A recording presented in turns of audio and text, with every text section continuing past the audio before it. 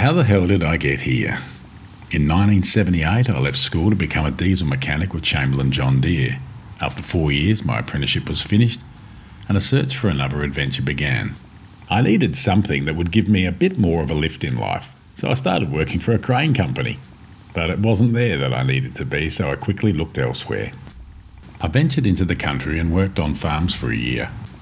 I ploughed paddocks, crutched sheep, and fixed machinery and fences, but that wasn't for me, so I looked at the Royal Australian Air Force. I was accepted as an airframe fitter and would be trained in Wagga Wagga.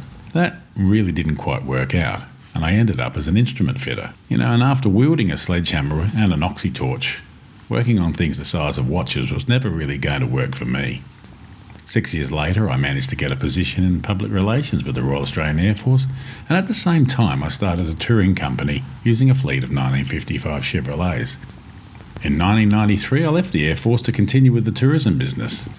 I spent a good 10 years in this business, and I managed to travel the world at the same time. In 2002, I sold the company and went into the toy and hobby industry. I did quite well in this industry, and it was interesting to see my tax agent love the fact that I could claim all my toys as write-offs.